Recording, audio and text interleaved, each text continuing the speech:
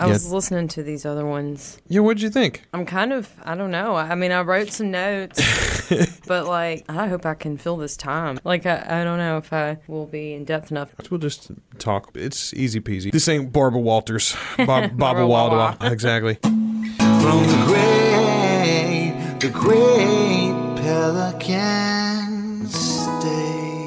Welcome to What Makes Me Weird with Joel Sharpton. I'm your host, Joel Sharpton. You can find me at joelsharpton.com, as a matter of fact, or on Twitter at The Rogues Life.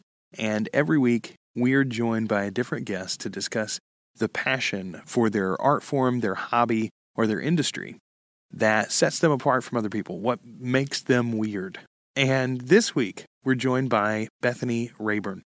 Now, you might have noticed the audio quality of this is different than normal. This is going to be an interesting episode. Generally, I record an intro and an outro to every episode from my studio, from my day. These fingers crossed paprika burgers. Big day today. Jamie gets his exam results. I hope he's done okay. He's worked so hard. So I'm making my paprika burgers for when he gets home. They were lucky last time. I add red onion and paprika to the mince. Then I top with jalapenos. Well? Make your own burgers with our Tesco finest Aberdeen Angus beef. Food Love Stories, brought to you by Tesco. Day job. I work in radio, and I use that studio in all of my shows. And so generally I record my intro and outro there in the professional studio, and then I record the interview over the phone using the Ringer app most often, although I've done some other recordings in different ways recently here. But this week, we did just the opposite. I'm recording this intro, and I'm going to record my outro right on my iPhone from my bedroom, as a matter of fact, under some blankets. And the episode itself, the interview itself, was recorded, or we talked in studio. Bethany is local. She and I have known each other for about 11 years now. It's hard to imagine that it's been that long, but we met in 2004 as she was a freshman at college, and I had just graduated at Louisiana Tech. And she was in the local art scene, and that's what we're going to talk about. She's a musician. She's a singer, a songwriter, very talented. I've been enjoying Bethany's music for a long, long time, and now I'm finally in a position to share it with somebody else. I can't wait to share some of it with you. As a matter of fact, I already have shared some of it. If you've ever listened to my other podcast, Always Listening, our theme song is Enough from Bethany Rayburn. And as a matter of fact, at the end of this episode, I'm going to play that song. It's in its entirety. Right now, let's just enjoy the conversation. Bethany was very nervous about this. We talked about that in the early going, but I hope that you enjoyed as much as I did. I think she enjoyed it by the time our talk was done, and I can't wait to have her in studio again. Right now, it's What Makes Me Weird with Bethany Rayburn. Hi, Bethany, Hi. and welcome to the studio. Thanks for having me. Hey, thank you for spending some time with me, and thanks for juggling the scheduling, too. It's, I do most of these remotely, and it's nice. Every now and again, I get a chance. Somebody's in town, or like, somebody comes by, or there's somebody special, and they're like, no, I want to come to the station and actually like do a thing. So it's nice to do these in person sometimes. I in the intro to the show, I talked a little bit about who you are and what you do and how I know you, but where does Bethany Rayburn come from? Somebody that's listening to this that has never heard your music before, or doesn't know who you are. Give us, triangulate Bethany for us. Okay, whole life story. Well, I mean, you don't have to. No, in my last episode, I did the let's do it like David Copperfield. I am bored and I grow up. We don't have to go all the way there, but I mean, like, what is at the heart of Bethany Rayburn? Is she? Were you born in Texas? And that's the secret that we don't know. Are you an Alaskan immigrant? And I wish that would make me more. I guess more weird, but I'm not. I'll start with I was born in West Monroe, Louisiana, close to about the Calhoun area, between Calhoun and Balkanville, so kind of a little bit in the sticks. Not a Balkanvillian, but Balkanville adjacent. I do identify with both the Balkanvillian and the Calhoun mentality, so proud of it.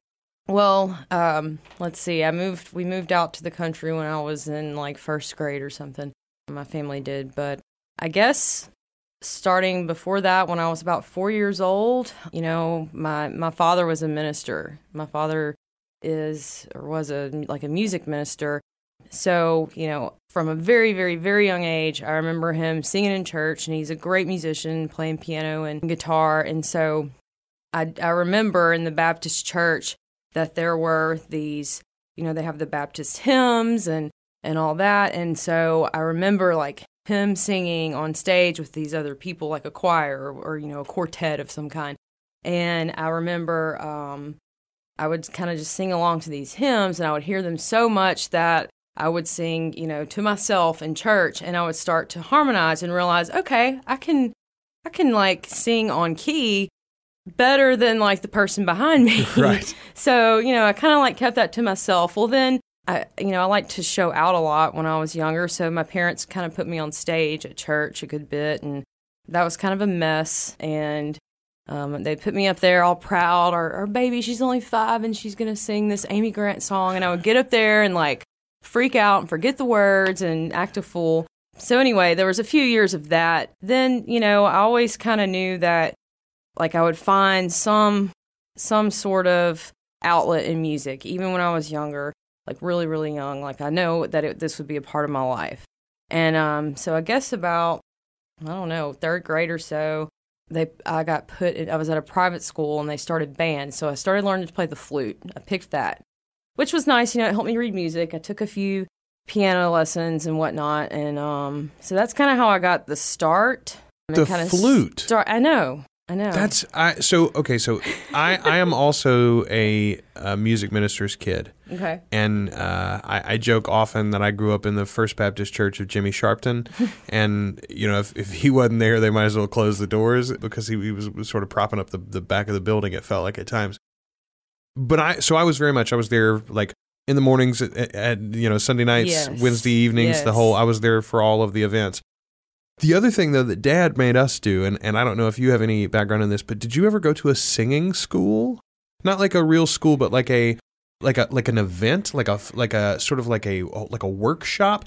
They were held at these little country churches, and I remember going to like 3 or 4 when I was very small. That's interesting. And they would tell you, so they would teach you like the basics of shape notes. Yes. Okay. I didn't do that, but I do like the history of that. It's very interesting. Yeah. So you would get this like effectively what they were trying to do is to help the congregations of these small churches have better worship services. Sure. Effectively. Like, boy, it really stinks that we got like 2 people in the choir that can sing, and the preacher's a pretty good singer, and then everybody else in the congregation is either mute or really, really off key, like just and they're behind the music and everything. So, but I never learned to play an instrument, and we got hung up on what instrument to start with. Dad wanted me to start with the piano, and I wanted to start with the guitar. Yeah. And so somewhere in there, I took a few piano lessons, and I was like, screw this. I can't flirt with girls carrying around my piano. Like, that's not going to work, Dad. That's funny. My dad always says he hated taking his piano lessons when he was a kid. And then I was listening to Brent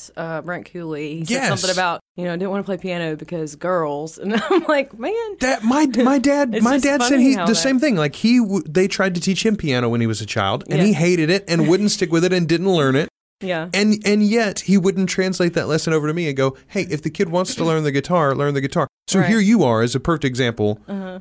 Even the flute can be first, and other instruments can come after. I usually leave that out, that I kind of started with that. You don't want to own that band geek thing. Because, I dropped it, 9th grade or 8th grade or something. But, I was a total band geek. And they started band early at the school I was at, like I said. So I kind of started learning, and I took a few piano lessons. I learned what theory was and some things about that. And then, I don't know, I think it was when I was about 10, maybe a couple years after that, this whole, like, the church music ministry kind of took, like, a cool turn. And they started doing, like, the more rock and roll worship type sound, which is, I don't know. But anyway, so we were going to this church where my dad was the music minister, and one day he was like, we don't have a drummer. I need a drummer. And so there was a kit there, and I taught myself to play.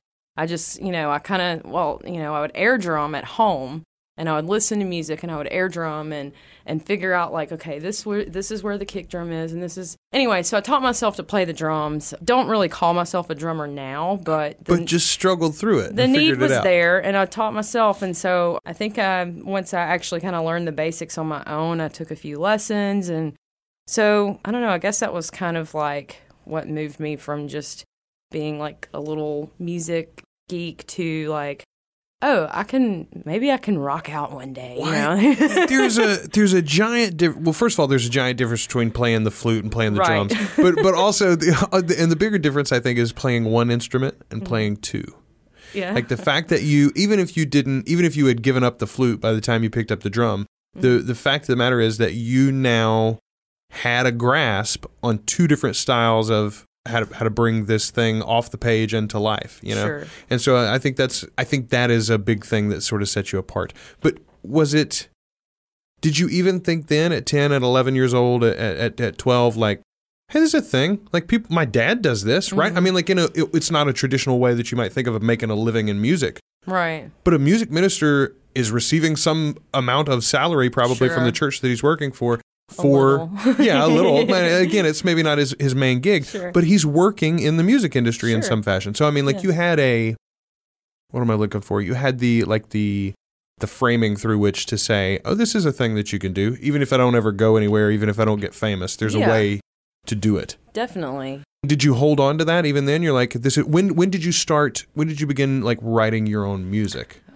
Years later, there's a whole lot more to that process. I guess I picked up the drums, and I mostly just played in church, and I thought, like, I'm going to be a drummer for the rest of my life. And, you know, I kind of felt like that was really cool because, you know, how it is. It's like there aren't a whole lot of girl drummers. And as a no. 10-year-old, I was like, I'm going to do it. And, you know, I was kind of in that phase where, you know, I wanted to be cool, and I was trying to be cool, and all that. And as a few years went by, you know, I decided, I think during summer of middle school, I picked up my dad's guitar. Like everybody was at work. I think I was old enough to like spend the day at home by myself, and everybody was gone. And so I just taught myself like G, D, and C, and E minor.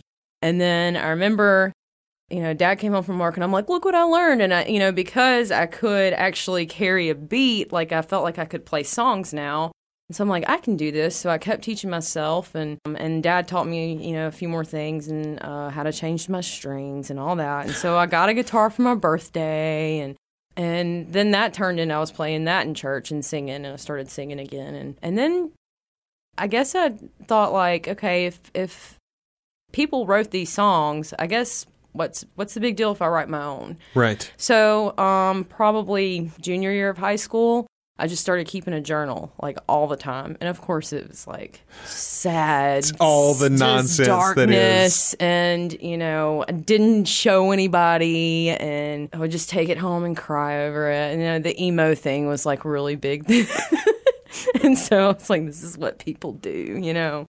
But I'm glad I did, because eventually later on, I guess, like towards the end of high school, I wrote a few songs and, you know, started playing them out, and then I was like, well, this is my own thing. I guess there's really no other way for me to do it. So, and this is, you graduated high school in like 01, 02? 04. 04, Yeah. okay. So, and that brings us to about the place where I met you the first time. Just about then, just when I guess it was your first year I in was college. probably a freshman. Yeah. And you were playing little local art scenes. You know, it was like, hey, we're going to get together and we're going to show some short movies that we put together. We're going to go to this coffee house and we're going to do an open mic. We're going to go to Sundown and play an open mic. We're going to do, you know, in all these little places. And Bethany Rayburn was one of those people that you keep stumbling across. And look, when you're in a college town, like the number of aspiring or theoretically potentially future gifted musicians that you stumble across is pretty high. But the very first time that I saw you, the very first time I heard your music, I was like, that's a girl that's got something, man. Like you really stood out. What was the response that you got when you finally started to break those out, to bring them out of the journal, to stop just crying over your thoughts in the bedroom and say, no, other people have these thoughts too. And if I put it to music, it won't be emo, it can be something that I'm sharing, and I won't be weird. I'll be cool because I share it.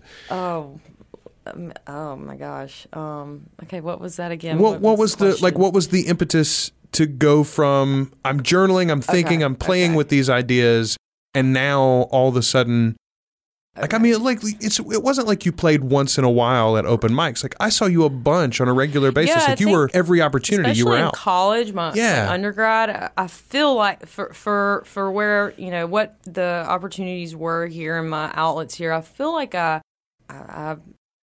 made the most of it. As far as I can remember, I have really good memories of, you know, playing all those little open mics and the film things and those little gatherings of creative types, like-minded hippie folks, you know, yeah. But I don't know. I think like people kind of liked some of it, and I didn't think people would, and I kind of started to listen to different artists that I guess, you know, started to search for more influences and such. And so, you know, I think maybe my senior year of high school, going into college, I got like a couple of really good albums that I listened to a lot. And that's really what made me sort of like, okay, I can really be creative with what I write and what I say and put it to music. And people listen to this kind of thing all the time, and they like things about, you know, the artists that write the songs. And so maybe if I do this, then people will respond to it and they'll like things about it too, just like they have their own things that they're into. So that answers it. Yeah, no, absolutely it does. Let's talk about some of those influences. So you start in the church and you've got that as a background. Of course, you're, you know, a young girl in the South, so that means that you're probably into a certain amount of pop music and a certain amount of pop country music, probably early on. But what were the things that you were getting into at the end of high school and the beginning of college that were like, oh, well, I could take this in new places. I can do things with this. This came to mind earlier. Someone burned a copy of Wilco's Yankee Hotel Foxtrot for me in high school, later in high school. I mean, the album had been out for quite a while, but I just listened to it all the time, and I loved it. And so that was pretty influential. And, of course, you know, now I've always been a huge Wilco fan. And, I think Rilo Kiley's More Adventurous came out right when I came to Tech, and I was like, this is my jam, this is my album, I love this, you know. So those were definitely the ones that kind of pushed me to perform and keep writing and you know, be as creative as I would ever want to be, which, you know, I could always stand to spend more time doing that. But anyway, yeah, those were definitely a couple of very influential. And also, I will say, my brother he joined the Army around my senior year, and he left me this, like, case, you know, the Case Logic thing. Yeah. It's huge. And he's like, here, you can have all these. And so, you know, I'm thumbing through, and it's like Weezer and, you know, all that fun stuff. And then there was the Whiskey Town CD. It just said Whiskey Town. And I didn't know what it was, so I'm, like, trying to see what everything is. And so I put it on, and I was like, okay, this is a style that I didn't really know existed. Kind of that alt-country Americana feel. And so I just, something within me sort of identified it, because I feel like it identified with it. I feel like it married sort of my my Southern background, especially like my Southern Baptist background, and that, like, you know, being, like you said, being a girl raised in the South, that country influence as well. And so there were a lot of artists that were sort of like toying in this direction that I was into and interested in. But the first one that to me made me pay attention and understand, like, the concept of, like, this Americana or, like, nouveau country or whatever you want to call it. Right. Indie country, folk country, whatever you want to call this thing that we all, the good country music is what we're, like, right, that's what we want to call it. Okay. The first person that made me understand, like, hey, that's a thing out there that's happening was Waylon Payne. Okay. Are you familiar with him? Not really. Okay, he's Jody Payne's kid. He's Willie Nelson and Waylon Jennings' godson or something like that. His mother is also someone famous. She's a singer. I can't think what her name is, but anyway, she sung with all of the Outlaws. He's got, I think, a couple of albums now, but he's got this amazing, like, Southern voice and a very homespun style to both his lyricism and also, like, his music. But then he grew up in, like, this LA rock culture in a lot of ways. and it's sort of like through the lens of that. Shooter Jennings is another one that sort of does that. He's a little too hard edged for me. Yeah. But those sorts of voices, it's to me it's very simple because this is what rock and roll is, right? It's combining the choir and the juke joint. It's the holy and the profane, and both those things together, and suddenly makes rock and roll, baby. Like, but let's segue a little bit to. I love you talking about these young artists and these influences and what you were sort of on fire to do in college. The thing that I think about a lot when I think about music, and I love music, and I've got so many artists and so many songs and so many albums that are like integral to who I am. And yet it's both a cliche and it's true. Music is for young people. Like, and it obviously is. Like, our styles stagnate, right? Like, our personal tastes. The thing that you liked in high school or college is probably the thing that you will always like. And you want variations of that over and over again for the rest of your life. How do you, as an artist, like, do you think about that? Are you conscious of, like, is this relevant? Or is this just me rehashing the same statement that I made at 22? Like, how do you worry about growing? Do you worry about... And this is something like I want to ask Monty. Yes. Like I'm gonna have Monty in here one day. Monty Russell, who helped produce your album. I'm gonna talk to him about this sometime too. Like, I mean, he's playing in his 60s now, right? Yeah. Early 60s. So like, how do you continue to find that, or is it something that you don't? You're like, what are you talking about, Joel? I don't have that worry. I'm just making my music. Well, there are definitely days where I feel like I'm so stuck that I will never change, or I'll never vary my style. I'm just gonna stick to what I got. And especially these days, I feel like I just hear a lot of stuff that I don't want to be. Not that it's bad, but like, I have definitely had trouble for a couple years now really finding influential artists. And even when I do, it's like something that they made quite a few years ago that I'm just now discovering or whatever. Definitely lately, I've kind of had this bug. Like I'm hearing new things, and I'm getting some new ideas, and I'm kind of writing them down here and there. So I think that might be a good sign that I'm not just going to stick to the same structure. Not that I hate what I'm doing now or anything, but I mean, I feel like there's a breakthrough on the way somehow, some way, and maybe I'll find that by being influenced by others, and maybe that's going to be something that's just like grows from within, from what I already have. Well, let's talk about what you have. Let's talk about the output that's out there right now. The most latest work, and it's in iTunes and it's all over the place. You can find it. Bethany Rayburn's EP just came out this last year. I love it. It's got Good Heart, the lead song. Enough is, I think, that's the single, right? Like that's the one that you would... that one and Good Heart, a lot of people say that either of those would be the single. So, but 5 songs: Buried Myself, Sentimental Overload, and Let's Go Round It Out. Talk about the process, because I mean, okay, so we're here in the middle of Nowheresville, North Louisiana, and you've got a couple of friends in the music industry. Sure. You've got a couple of connections, but what is the process for somebody like you to make an album? I mean, you don't, correct me if I'm wrong, but you don't have a record deal, right? You don't have a label connection or anything like that. So did somebody approach you? Did you approach somebody? Hey, I need to get my music out there. What was the process like? Okay. So back in college, my undergrad, I guess, I played with like an indie rock band, and that was very good for me. We toured a little bit and all that. And we actually went and recorded an EP. So I kind of got, a little bit of experience in like a very quality studio, which was really cool. And also I got to write for the band. We played a good bit of my songs, and so I kind of got to see how that fleshes out, that process, especially in the studio. And so once, we ended the band, everybody just, was moving away and whatever. And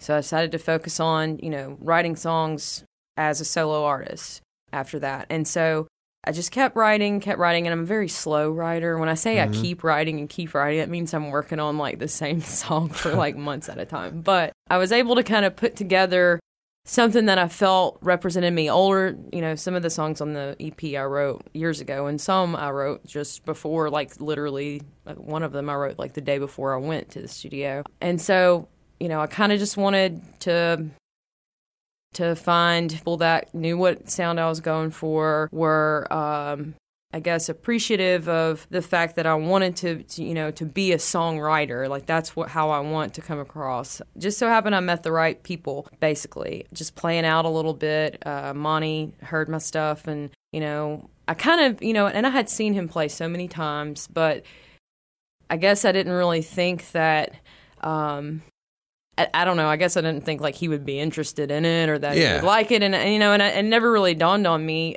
that, he would really see that songwriter, like he would really appreciate that. I just didn't know him very well at the time.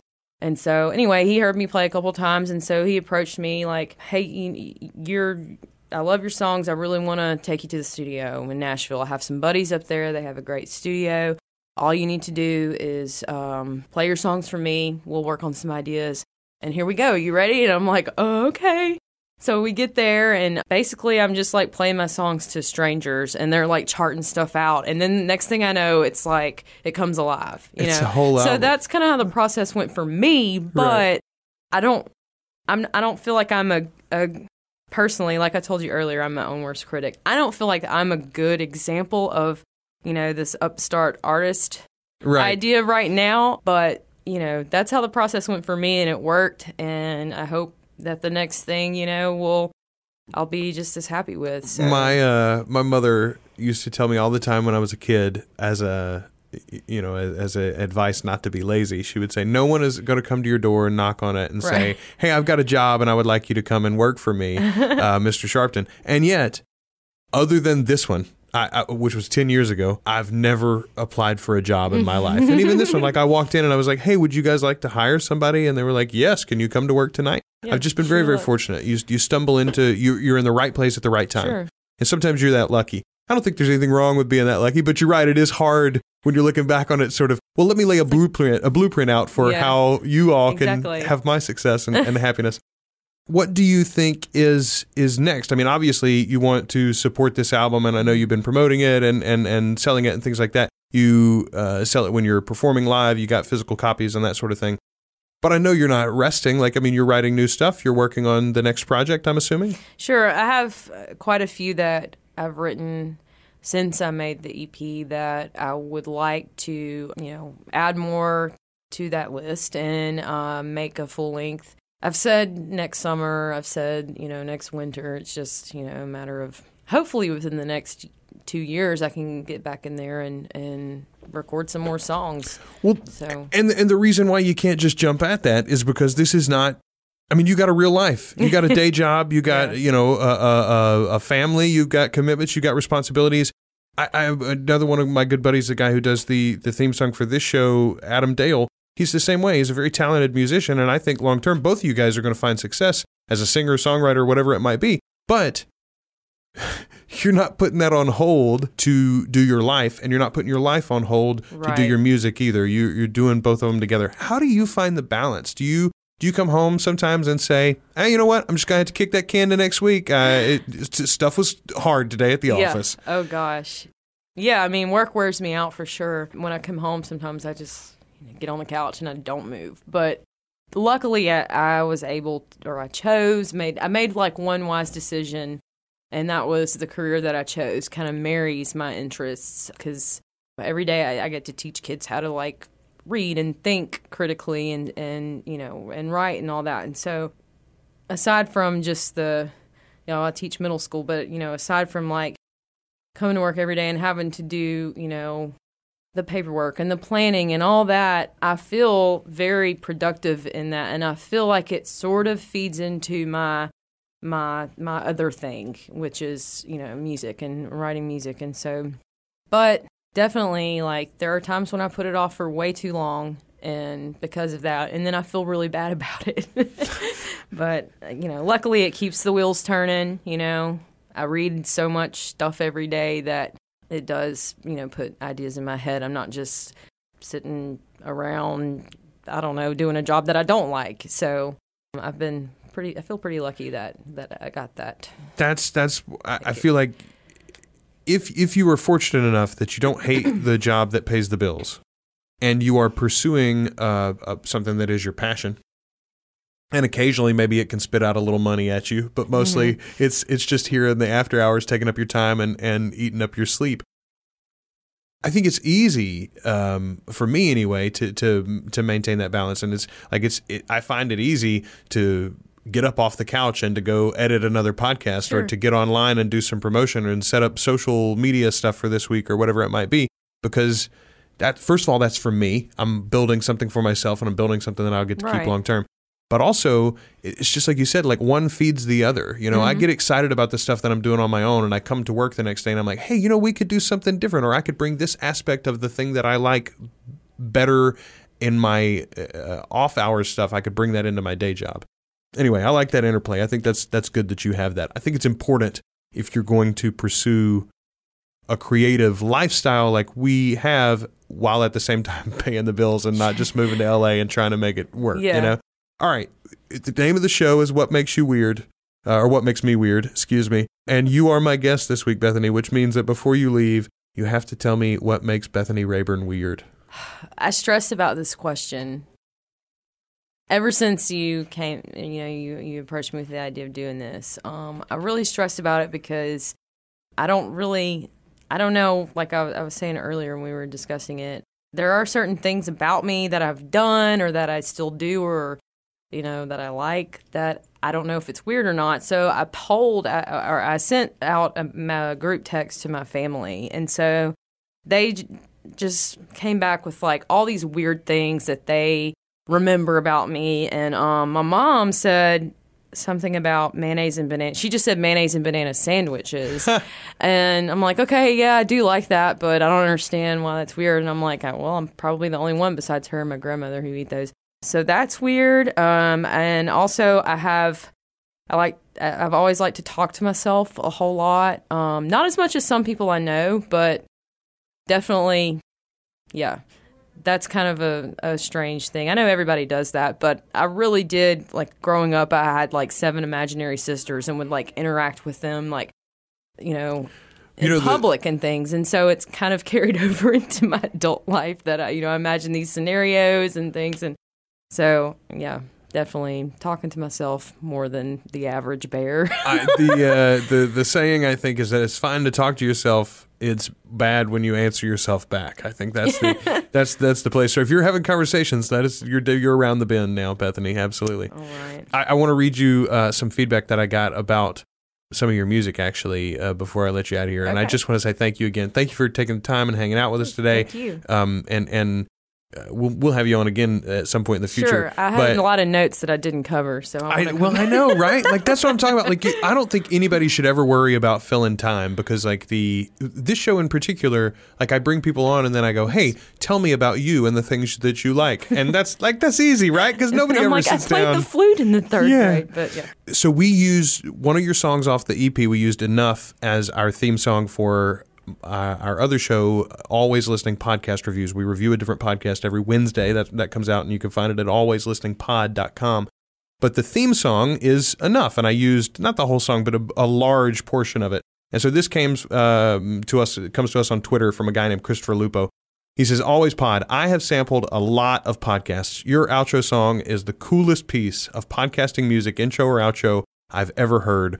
What is the song? And I answered him back, and I sent him a link and everything, told him you got to go check out Bethany Rayburn. But appreciate that. Right? Sure. But it is, man. It's like, and you've got there's a very raw feel to it. It is very, we didn't talk a lot about older influences. We talked about some newer music, and this is one of those things I'd love to get you in and pick your brain on some of the artists from the 60s. But I very much hear influences through you from people like Janis Joplin, but then modern takes too on, like, I listen to a lot of Alabama Shakes, and it's not the music is not the same. Your voice is not Britney's voice, for instance, but there is the soul in the center is similar. You know what I mean? Yeah. And that's what I think speaks to people. And I think it speaks to people whether they're from the South or whether their dad was a music minister or anything else, right? Right. So thank you. I hope so. I appreciate it. She's great, right? I told you she was great, and I'm so thankful that she took some time with us, even though she was a little nervous about talking, a little nervous about having enough of a story to tell. Everybody's got a story to tell, man. That's what this show is about. That's what podcasting is about. I think that's what life is about in general. Like, just listen to the stories around you. Make sure you share your own and listen to those that your neighbors are trying to share with you. Check out Bethany's music. You can look in the show notes. We're going to have links for her in iTunes and some other places you can follow her. But also just, again, watch out. She's a star on the rise, and I guarantee you're going to hear more from her in the future, even if you don't listen to this podcast again.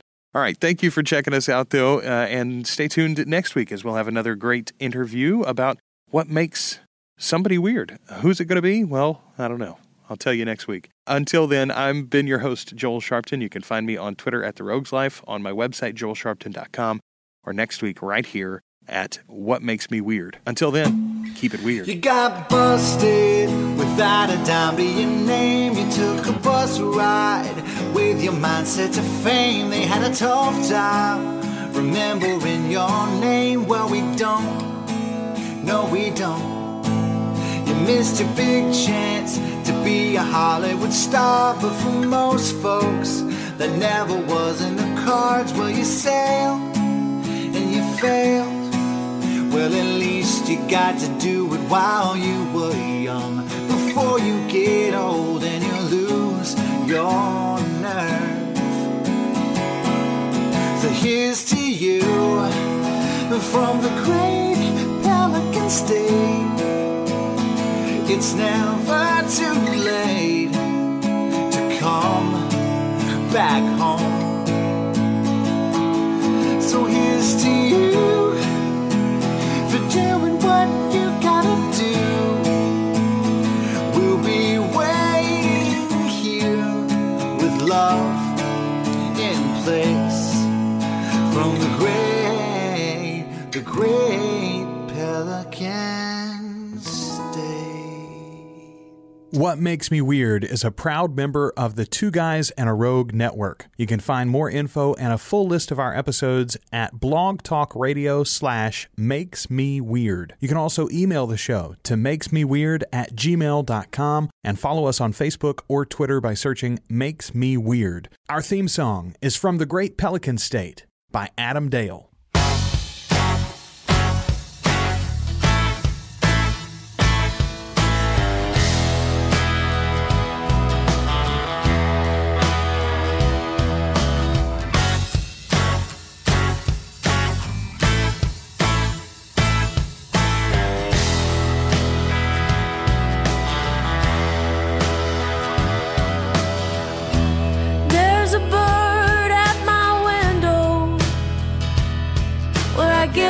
Talking done, where I get my talking done. There's a man at my arm's reach, where I get my loving from, where I get my loving from. Yeah, I know I ain't got much, but I got enough.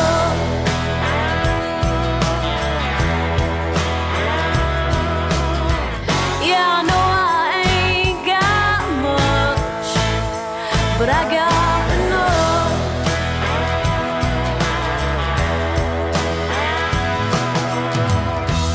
I drove all the way to LA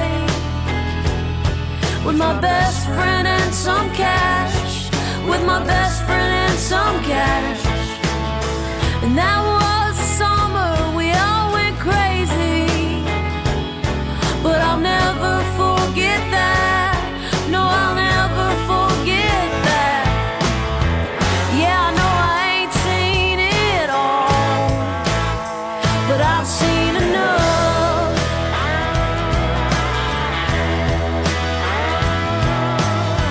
Yeah, I know I ain't seen it all, but I've seen enough.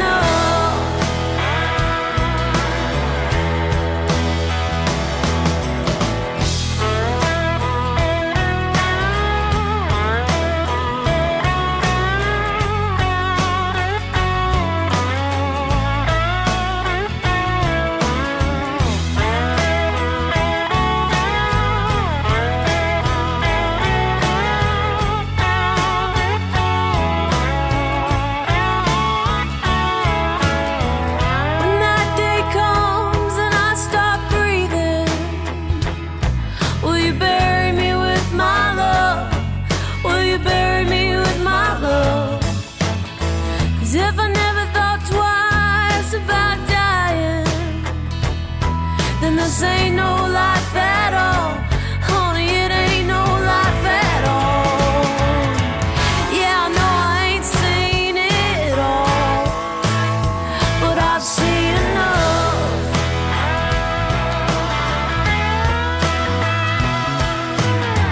Yeah, I know I ain't seen it all, but I've seen enough.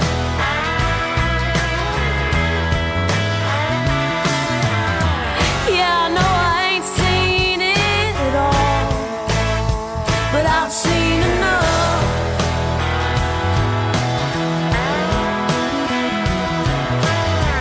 Yeah, I know I ain't seen it all, but I've had enough.